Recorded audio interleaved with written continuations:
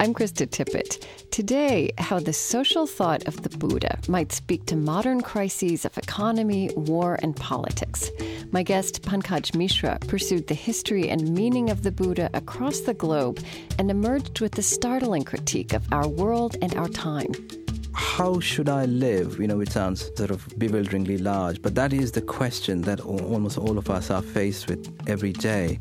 And one of the things that, for me, distinguished the Buddha from a whole lot of very important Western thinkers, he's not saying that you have to sort of reform a whole society in order to achieve happiness. He's sort of posing a kind of challenge to individuals. How can you arrive at contentment or happiness and also thereby create conditions for happiness of other people around you? This is Speaking of Faith. Stay with us. This public radio podcast is supported by the Fetzer Institute as part of its campaign for love and forgiveness. Online at loveandforgive.org. I'm Krista Tippett. Do desiring and acquiring make us happy? Does large-scale political change really address human suffering? My guest this hour, journalist Pankaj Mishra, pursued the answers to these questions in travels across India and Europe, Afghanistan and America, as he followed the social relevance of the Buddhist thought. Through that journey, Pankaj Mishra developed a startling critique of modern political economy. We'll explore that this hour, along with some kindred cautionary words on capitalist progress from thinkers like Oscar Wilde, Reinhold Niebuhr, and Adam Smith. From American Public Media, this is Speaking of Faith, public radio's conversation about religion, meaning, ethics, and ideas. Today, the Buddha in the world. It is said that in the 6th century BCE, the young Siddhartha Gautama grew up a sheltered prince, surrounded by every luxury. Then one day, he ventured outside his palace and encountered extreme human poverty and misery. This shook him to the core, and he renounced his life of privilege. He left his noble heritage, his wife and young baby behind, and after years as a seeker, a wandering ascetic and teacher, he experienced enlightenment. The Buddha saw suffering as the central fact of human existence. He located the source of suffering and its cure within each individual life and mind. We cannot control the world around us, he taught. We can only control our experience of the world, our perceptions and conclusions in the present, and the way we choose to live. Practices such as meditation are spiritual technologies towards this discipline of present awareness and mindful action.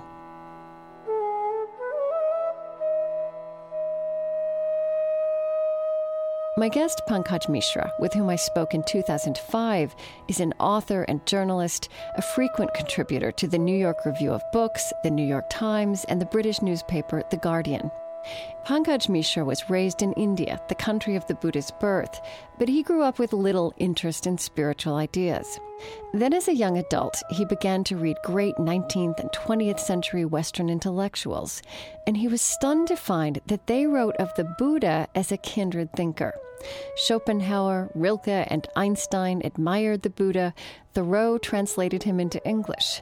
The skeptic, Friedrich Nietzsche, referred to the Buddha often as he analyzed his own world of breathtaking change, of revolutions and secularization, of wars and the breakup of established societies. And as Pankaj Mishra began to follow the upheavals of our time as a journalist, he found himself back in his native India, probing the Buddha's origins and legacy with a new curiosity. Buddhism as a living tradition had died out in India many centuries. And it had become, the Buddha had become a Hindu god, at least he was considered as such. Even today, I think if you were to ask Hindus in India, most people in India would say that the Buddha was a Hindu god, was an incarnation of Vishnu.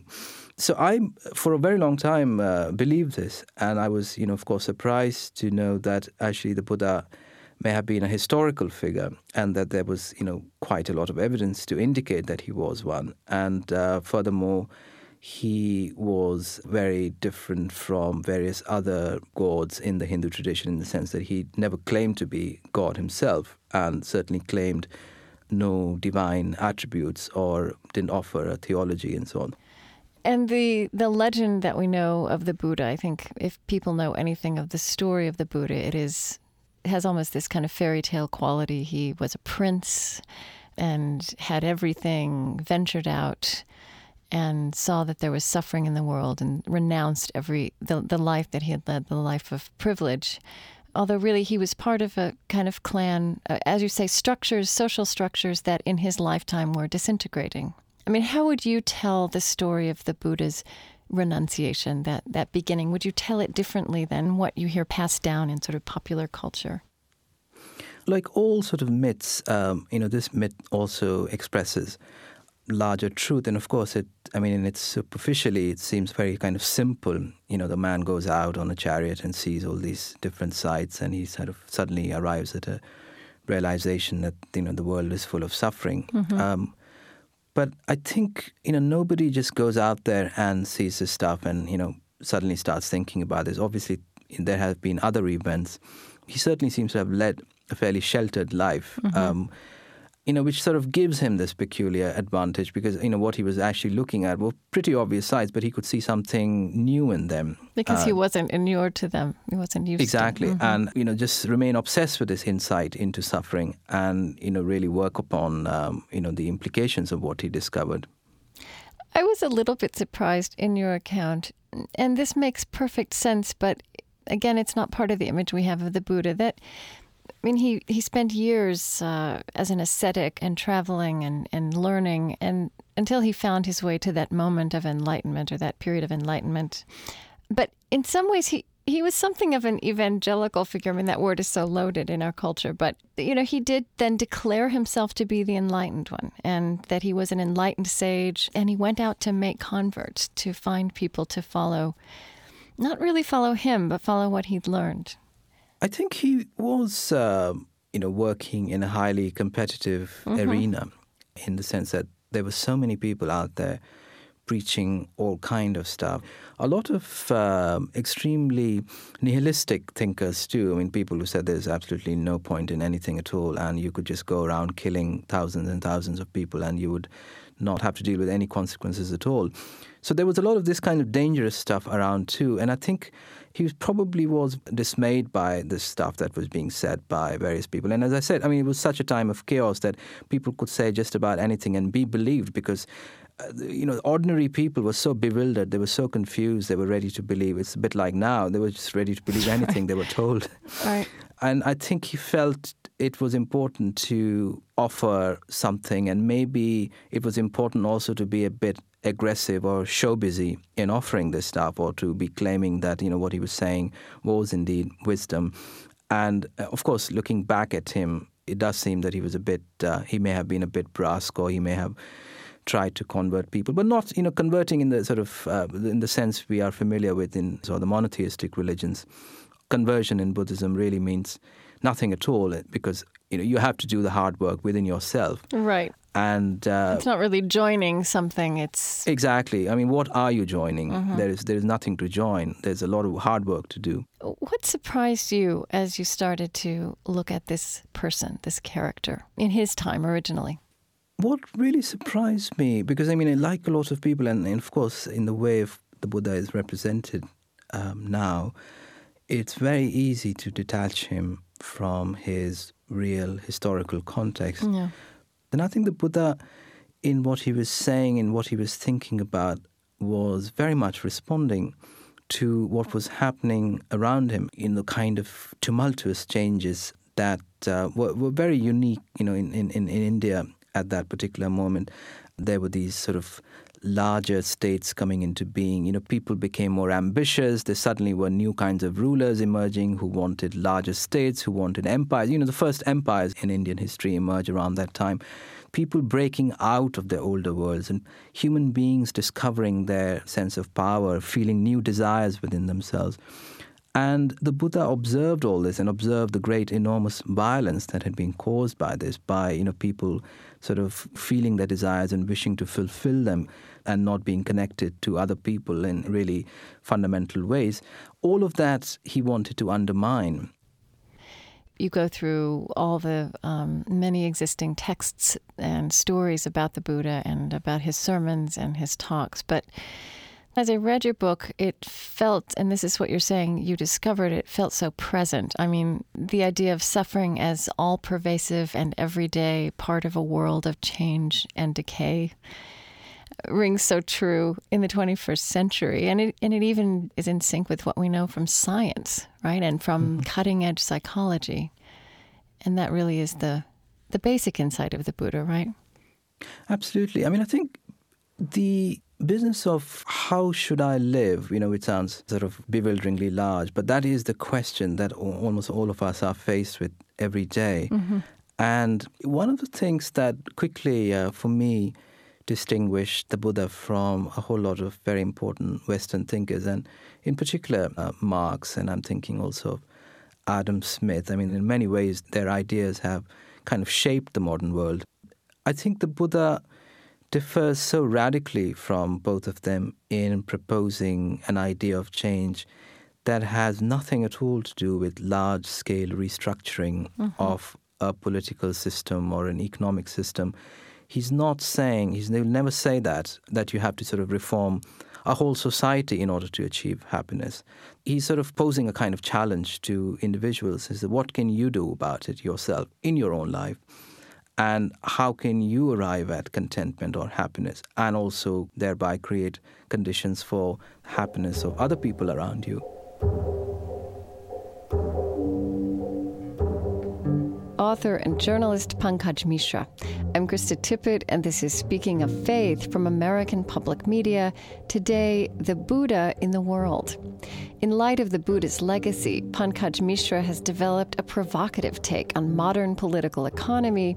He compares the ideals of consumerism to other utopian visions of the past 2 centuries.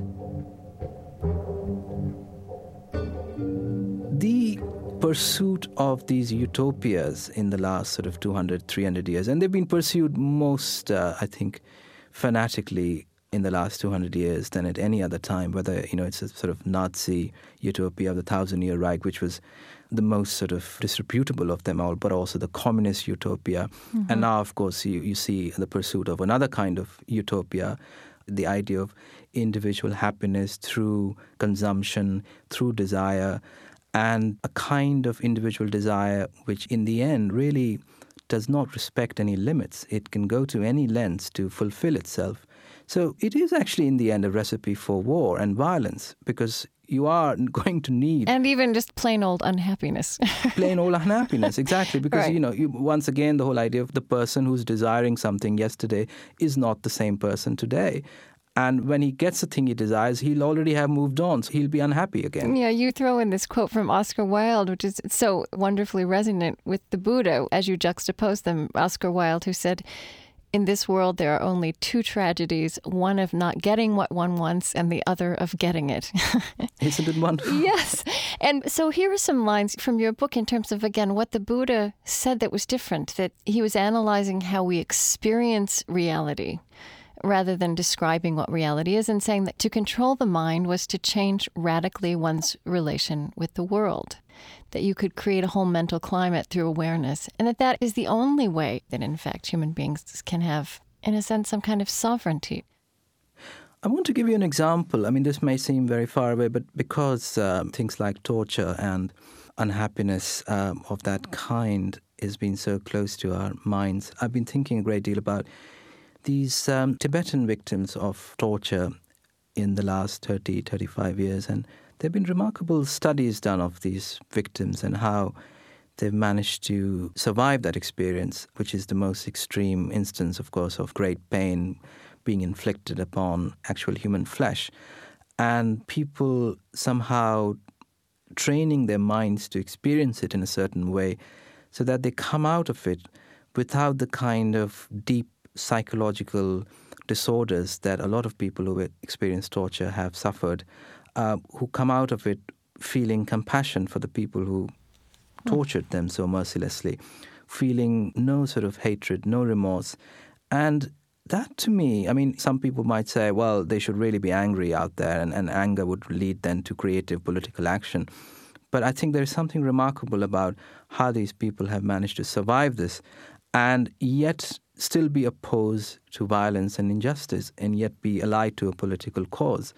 And that is an illustration to me, a very vivid one, of how, you can train your mind to experience things in a certain way, and you don't actually have to surrender to these emotions of anger and hatred and malice and vindictiveness. And that is such a counterintuitive image that I think it's almost hard for a Western mind to even make sense of or know what to do with. It is. And I think, the once again, there are, very important cultural differences here in the sense of Western sense of the ego. The Western sense of individuality is so much highly evolved. People whose identities are more fluid, which are not so fixed, I think perhaps those people are better able to deal with these experiences. And do you feel that that's also a difference between, I don't know, what we might call a Western and an Eastern mindset? I mean, as someone who grew up in India, do you feel that you did inherit a more fluid sense of identity in your culture? I think I did. I mean, to grow up in a place like India is really to actually grow up with a whole set of overlapping identities. I mean, there's no one identity that you have. You're a son and you're a brother and you're a student and you are, Hindu at home and you go to a Christian school, so you're something else out there. At home, you see your parents practicing these very ancient rituals and performing these very, very old rites. And you are at the same time working on computers. Reading so you Nietzsche. live in all these many different worlds. Yeah. And, there's no way you can actually have a solid, stable identity. I mean, I think it's futile to even attempt to have one. And in a way, kind of naturally acquire these or live with these, different worlds and with these different identities. Journalist Pankaj Mishra.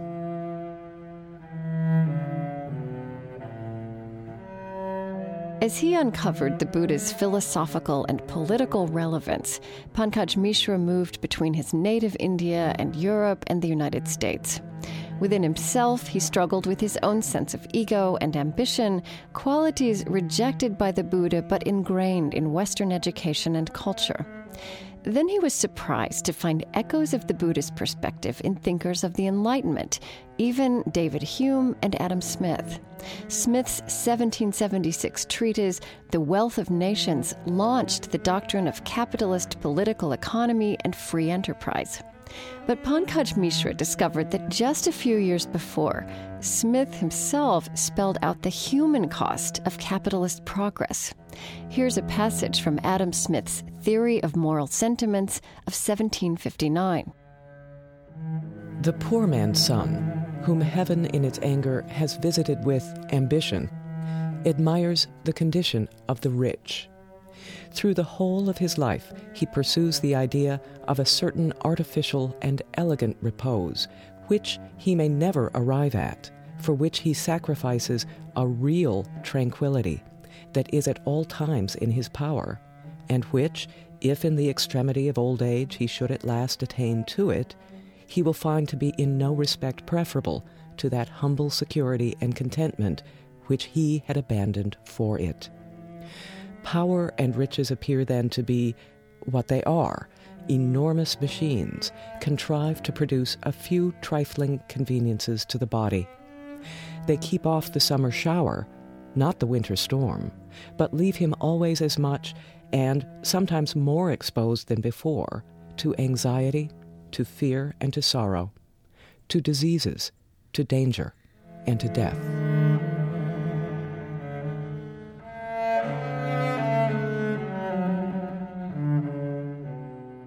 I think that you were somewhat stunned and in a sense felt that you had been deceived growing up in a culture which was given this Western way of acquisition and industry as the measure of success to which your country was also supposed to aspire. And then you found that even some of the great icons of the Western way of being in the world, like Adam Smith, had real doubts and even expressed reservations about the shadow side of Western culture and Western progress. In some ways, the same kind of analysis of the human condition that the Buddha made. That's very true. But, but settling with a deception. Well, I think it's sort of odd. I mean, I've begun to think of both India and this may sound very odd, but also America as living, at least in the last century, in a particular state of historical innocence, in that this whole European experience of the 19th century of, unlimited progress, unlimited expansion, great economic dynamism, which is really the model that a magazine like, say, The Economist promotes when it talks about what the IMF or the World Bank should be doing in the third world and what India should be doing or what China should be doing. And this is how, we create happiness and how we create sort of wonderfully productive societies with very high GDP and so on. So these are ideas that we are now living with.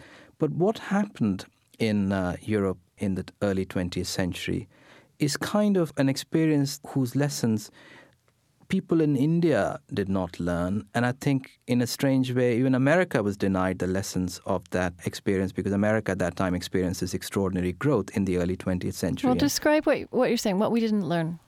Well, the First World War, which now seems to sort of is extraordinary moment in European history when suddenly, you have this endless slaughter in over 4 years. And there's a whole generation that's wiped out. And all the leading thinkers and writers and artists of Europe sort of now start thinking, why did this happen? Where did all this belief in progress and technology and science take us?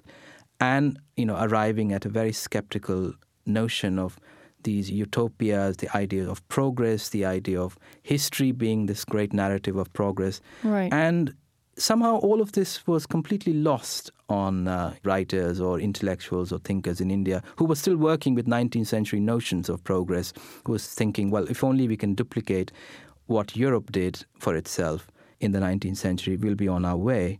But one of the things that you do in your book is you look at history, again, in the largest possible sense, and this seems to be a story that repeats itself in different ways. I mean, you compare, for example, Alexander, whose legacy was really one of conquest and violence in the 3rd century BCE. And then you compare him to the Indian ruler Ashoka, who converted to Buddhism and had a very different kind of legacy, and yet his has been obscured by history, and Alexander is someone who's gotten a new blockbuster Hollywood movie done about him in the year 2005, right?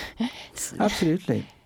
I think, the sort of whole admiration for powerful people, this has really become a very dominant theme in this culture in the last sort of, 150, 200 years. And of course, we have to remember that history as a discipline, history as sort of well-formed with its own boundaries, with its own sort of laws, is also a very recent development, really, emerges in the last 200 years. I mean, previously people thought of history as a mere record of, events that are worth remembering or commemorating. But now history becomes this sort of arena of human action where you can actually change history, where you can actually make history.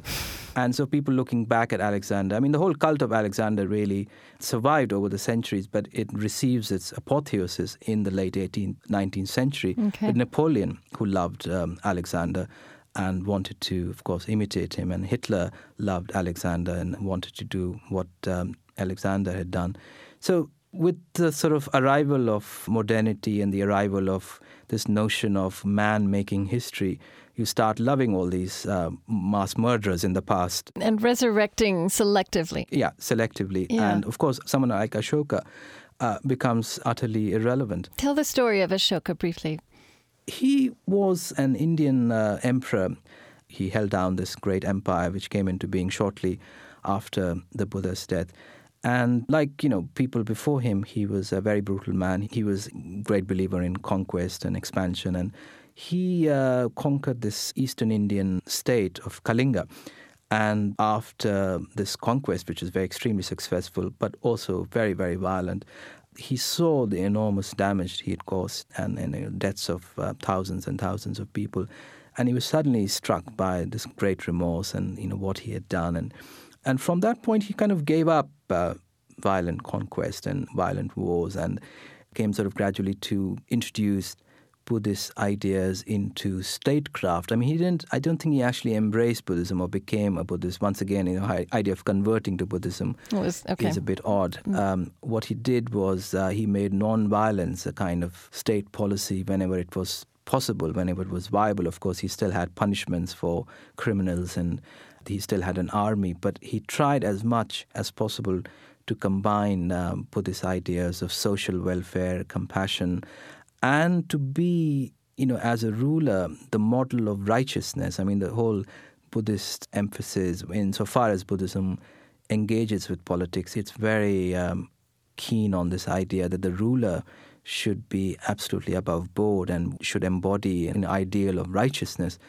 And Ashoka tried to do that by making himself accessible, by making himself and his ideas and the working of his thoughts, completely transparent. For instance, in the inscriptions that he had inscribed on stone and iron pillars and erected all across India, he would say things like, it's very difficult to do good because, good and evil are unmixed things and you have to worry about the consequences of doing good. All of these very complex ideas that he's thinking, which he shared with his subjects. Of course, now he would be accused of flip-flopping, of not having clear ideas or having a decisive personality. But the very fact that he could see how the world was such a complex place and there wasn't such a clear-cut good and evil out there, that's, I find, something quite admirable about him.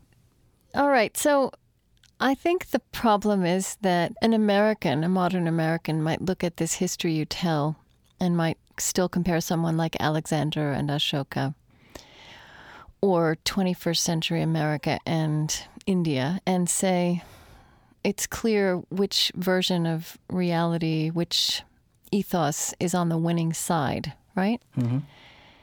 They would say simply this ethos of acquisition and building and progress and power is what in fact works in this world we inhabit. How would you respond to that? Well, I would very quickly challenge the notion that it works. Where is the evidence that it works? I mean, the 21st century has not started off very well. Mm-hmm. What I do see is a whole lot of confusion, a whole lot of bewilderment, a whole lot of hatred, a whole lot of violence out there. And, even people, even societies that are supposedly doing extremely well, such as China or India, when you actually start thinking about 20, 30 years in the future, you wonder about their big populations, you wonder about their great needs. What will these societies need once they come into their own as middle-class consumers of the kind people in America are? The amount of oil they would need, the amount of energy resources they will have to find to sustain their populations at the standard of living they will have arrived at that point, if they do arrive at that standard of living. And where is that oil going to come from? I think it's unsustainable. And that's why we are heading towards, and we already live in such a sort of violent times. So I'm completely unpersuaded by the notion that the systems we have are working. The fact of power obscures the failures, but the fact that you have to use violence all the time, really points to the failure of these systems in many ways.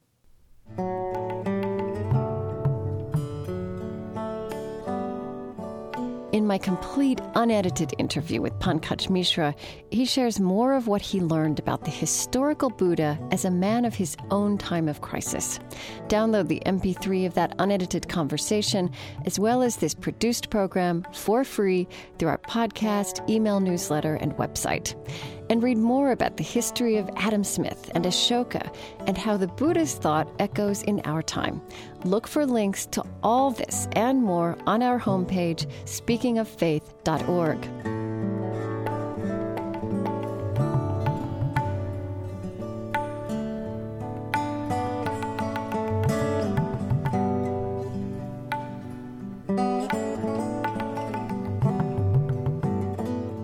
After a short break, more of Pankaj Mishra's observations about the relevance of Buddhist thought from war-torn Kashmir to the 21st century United States.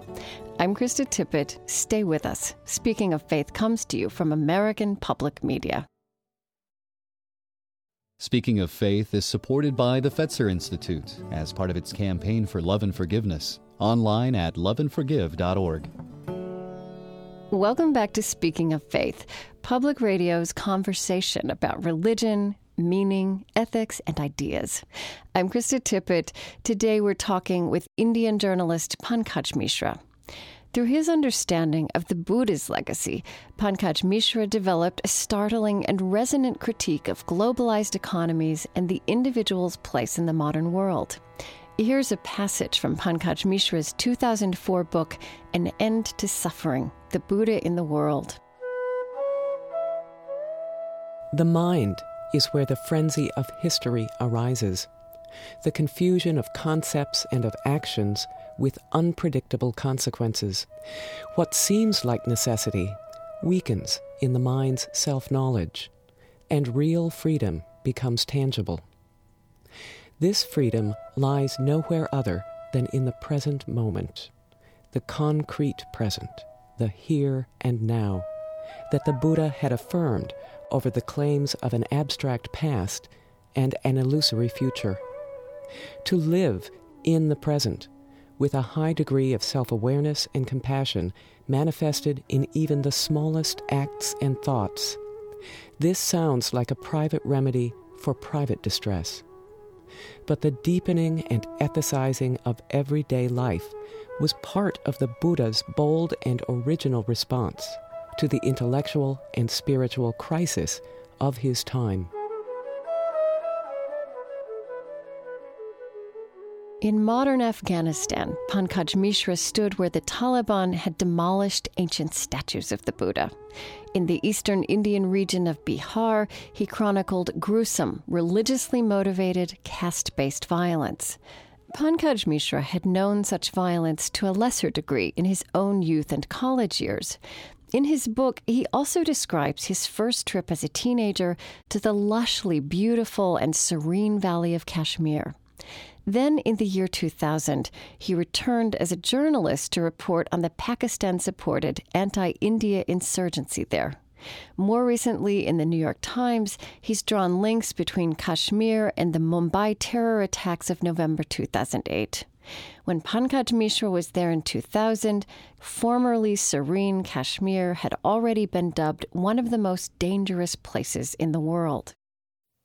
I hope I made clear in the book how what may seem like completely unrelated journeys, like going to Kashmir to find out about the political situation there, to find out about human rights violations there, to find out why 50,000 people have died in the last 10 years there, can be in any way related to a book about the Buddha or an exploration of the Buddha's teachings. But the fact that it's these journeys really which made me think again about what the Buddha has to tell us today, and also made me think maybe in more sort of analytical ways about these assumptions that I myself as a journalist had going into these places. Like when you go into a place like Kashmir, you go into a place like Afghanistan, what you are really assuming is that what this place needs is a bit of democracy, a bit of a, nation building of the kind we've already accomplished back in the West or in a place like India, and everything will be fine. But what we don't really understand is how these societies have lived, not just survived, but lived, even flourished for centuries and centuries, and how they have arrived at their own particular forms of wisdom, their own particular forms of being together with many, many ethnic components. In the case of Kashmir, several religions coming together, several religions living together. And you described the first time you went there that it was this incredibly peaceful place also. It was, and it has been, remarkably peaceful for many centuries. Yeah. The Islam that came to Kashmir was a sort of Sufi-inflected Islam. It was never a fundamentalist Islam. And of course, fundamentalist Islam is also a very, very modern phenomenon, so Kashmir wouldn't have experienced that anyway. Yeah. But they've had this extremely tolerant variety of Islam there, which coexisted with the pre-existing Hindu and Buddhist traditions there for many centuries. And once again, you have to ask yourself the question, and it's raising these questions which is important. Why is it that Kashmir has become such a violent place in the last 50, 60 years? Why has this tradition, which is known for its great poetry and the beauty of its songs, the beauty of its architecture, why has it produced this horrible violence in the last 50 years? And only then, if you frame the question correctly, would you be able to see how this whole idea that we are going to modernize Kashmir, we are going to make Kashmir part of this new democratic nation state of India. And of course, they had a functioning economy, they had a functioning society, and suddenly it's broken into by these foreign elements. And what do the Kashmiris do after several years? They take up arms, and they are, of course, supported by these radical Islamists in Pakistan and in Afghanistan, who are also, in a way, suffering from this sort of same phenomena. And, again, to circle back, how has your exploration of the Buddha and his life and teachings, how does that speak to you, to those questions that you've just posed? I think it sort of offered me a new way of looking at, what human beings are here to do, and the other ways in which human beings have formed and can form a society or live together, that societies or states do not have to be built upon these particular notions or do not have to conform to these particular models that we've had in the last 200, 250 years, that there can be other ways of being. I'm not saying that these sort of models of society are in any way imminent or any way we can realize that. But I think what's important now, because for a lot of people, and it's been particularly true of myself, it's very easy to, just settle into despair because the world we've created for ourselves just seems like such a prison. There seems no way out. And it seems like this is the only way. Just keep pushing it forward as much as we can go and see what happens. And maybe it'll all work out. Maybe it'll all be fine in the end. But I think a whole lot of new thinking is needed.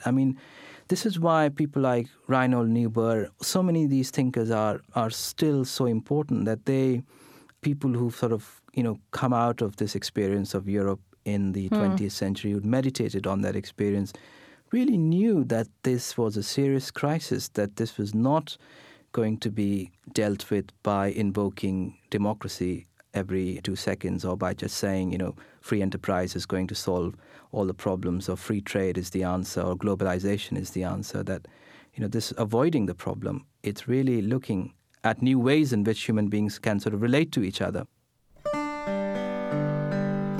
Journalist Pankaj Mishra.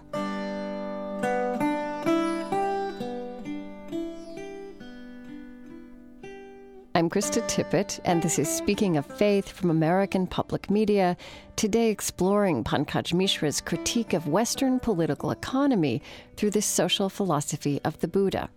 He laid this out in his 2004 book, An End to Suffering, The Buddha in the World.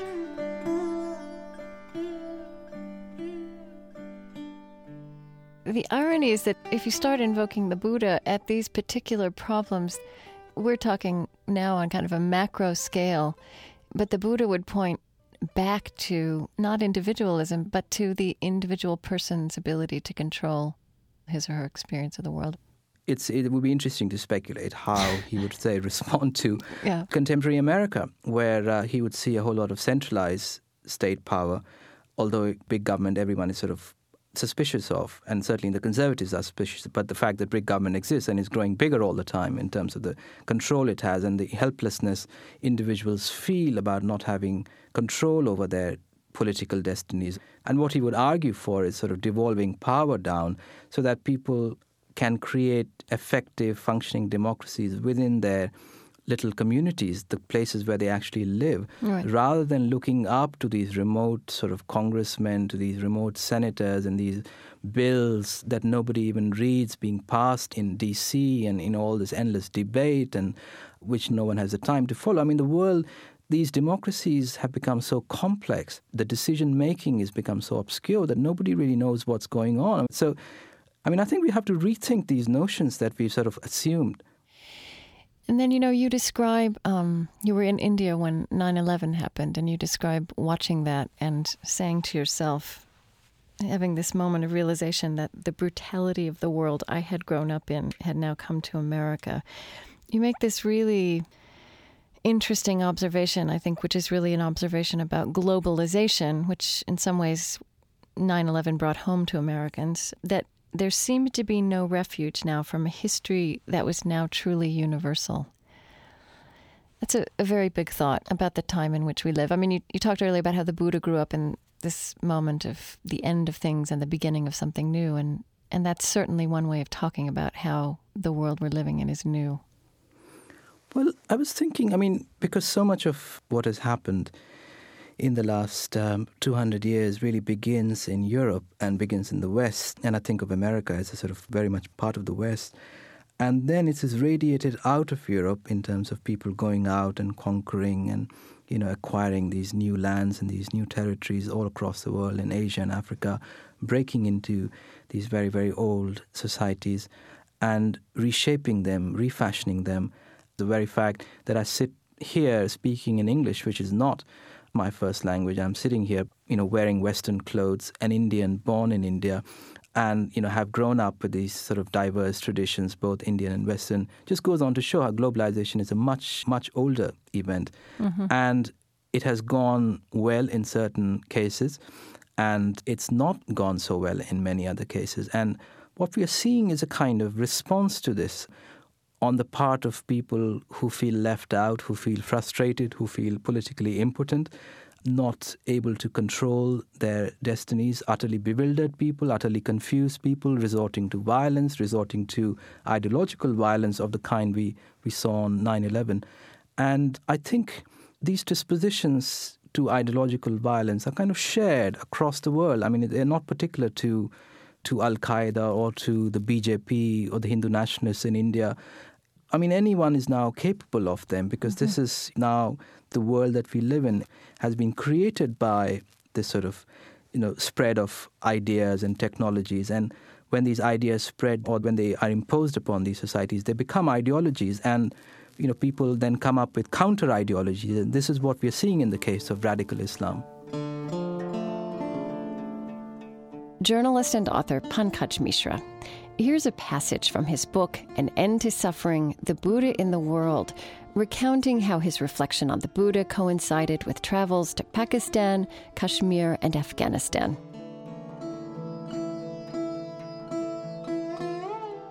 It took me some time to sort out my own responses to all this. I knew about the corruptions of jihad, of the leaders grown fat on generous donations from foreign and local patrons, sending young men to poorly paid martyrdoms in Kashmir and Afghanistan. But I hadn't expected to be moved by the casual sight in one madrasa of 6 young men sleeping on tattered sheets on the floor. I hadn't thought I would be saddened to think of the human waste they represented. The young men whose ancestors had once built one of the greatest civilizations of the world and who now lived in dysfunctional societies beholden to, or in fear of, America. The other kind of future once laid out for them had failed. This was the future in which everyone in the world would wear a tie, work in an office or factory, practice birth control, raise a nuclear family, drive a car, and pay taxes. There were not nearly enough secular schools to educate these young men in the ways of the modern world, and few jobs awaited those who had been educated. But the fantasy of modernity, held up by their state and supported by the international political and economic system, had been powerful enough to expel and uproot them from their native villages. Having lost the protection of their old moral order, their particular bonds and forms of authority, they hoped to stave off chaos and degeneration by joining such authoritarian movements as Hindu nationalism and radical Islam, by surrendering their dreams to demagogues like bin Laden.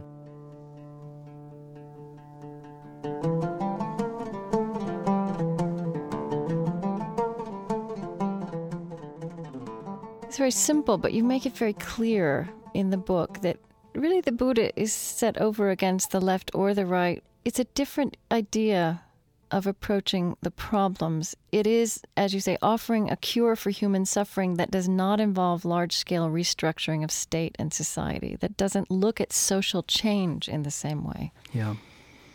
How do you move through the world, read differently, ponder these kinds of questions you've raised with me differently because of this book you've written about the Buddha in the world? Well, it certainly, I think, changed my way of looking at a lot of things, quite radically, I think, in that I've perhaps sort of become more skeptical of a lot of the assumptions I previously worked with when reporting on, say, Kashmir or Afghanistan or Pakistan, or just reporting on events in India, or, writing fiction and so on. Mm-hmm. It sort of made me, I suppose, more suspicious of abstractions, and abstractions which kind of, hold out some kind of contentment or bliss or happiness in some, unknown, unknowable future, and saying, well, you have to sacrifice your present for the sake of that. And in the end, it will work out, even if the means we are using are not so great, but the ends would be fine. And I think it's made me more suspicious of ideas like these, and made me more committed to living in the present and using ethically sound means in the present, being ethically responsible to the people around one right now, not in the future, but right now. And the future will then take care of itself if you're honest and if you're clear in your sort of moral thinking at this moment, and to not let these abstract institutions carry the burden of the pain of people living now, but not say that 4 years down the line we might have democracy and it'll all be wonderful. No, I think that it will be too late. 4 years, even 4 days will be too late. I think we need to attend to what we have in front of us. And I think that really has been, I think personally for me, the most sort of important change in my perception of, the world I live in and move through. If this kind of Buddhist view of being in the world and understanding history should be embraced, would industry stop? Would progress as we know it stop, even in ways that you might define that as good? Well, I think embracing these ideas will involve such a radical re-examination of a whole lot of stuff we do unconsciously almost every day, that, I think it would be a good thing in that what we think of now of as progress were to stop, some of it at least. Right. And I think if we were to re-examine these sort of very basic ideas of what are we here to do, and how does one find peace, how does one find inner happiness, and what does happiness consist of? These sound like very simple questions, but I think they really, in the way the Buddhists pose them, they are very, very complex, and they sort of, the implications just extend into every realm of human action. Of course, it's ludicrous to imagine a world where people just sort of give up their day jobs and retreat into some kind of Buddhist utopia and so on. But I think what is happening here in America, and I find the Buddhist movement here very interesting for that reason, is that people have their day jobs and people are working and, they have their professional careers and so on. At the same time, they're bringing Buddhist insights and Buddhist ideas more and more in harmony with what they do and the kind of jobs they do, the kind of careers they have. And I think this is one, way of proceeding, one modest way of starting. And it's not to be mocked, it's not to be ridiculed just because there are very obvious contradictions in all this. When people, look at Bollywood film stars and think, they can't obviously be Buddhist, it's all a big show. Right.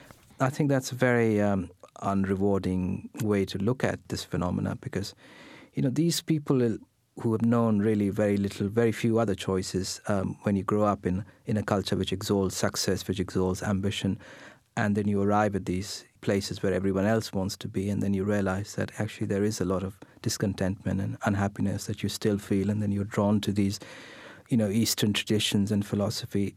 I find myself quite sympathetic to that particular plight and particular situation.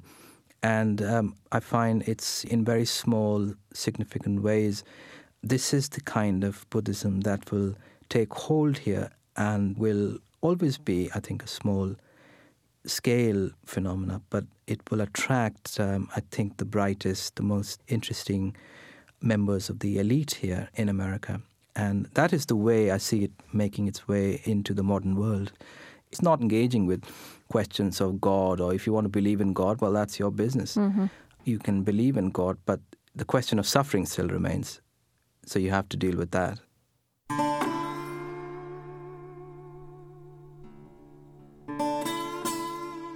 Pankaj Mishra is the author of An End to Suffering, The Buddha in the World, and most recently, Temptations of the West, How to Be Modern in India, Pakistan, Tibet, and Beyond. He's also a regular contributor to the New York Times, the New York Review of Books, and the British newspaper The Guardian.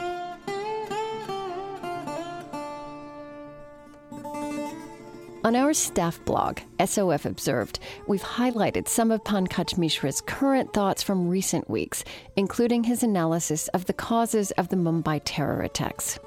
We also sought out Pankaj Mishra's current take on the global economic crisis as part of our ongoing series, Repossessing Virtue. We're posing questions to past guests about the moral and spiritual impact of economic crisis.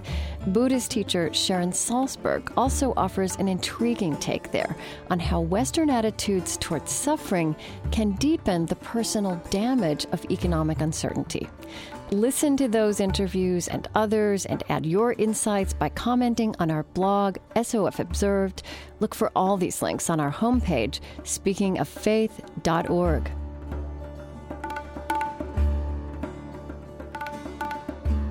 The senior producer of Speaking of Faith is Mitch Hanley, with producers Colleen Scheck, Shiraz Janjua, and Rob McGinley Myers, and with help from Amara Hark-Weber and Nancy Rosenbaum.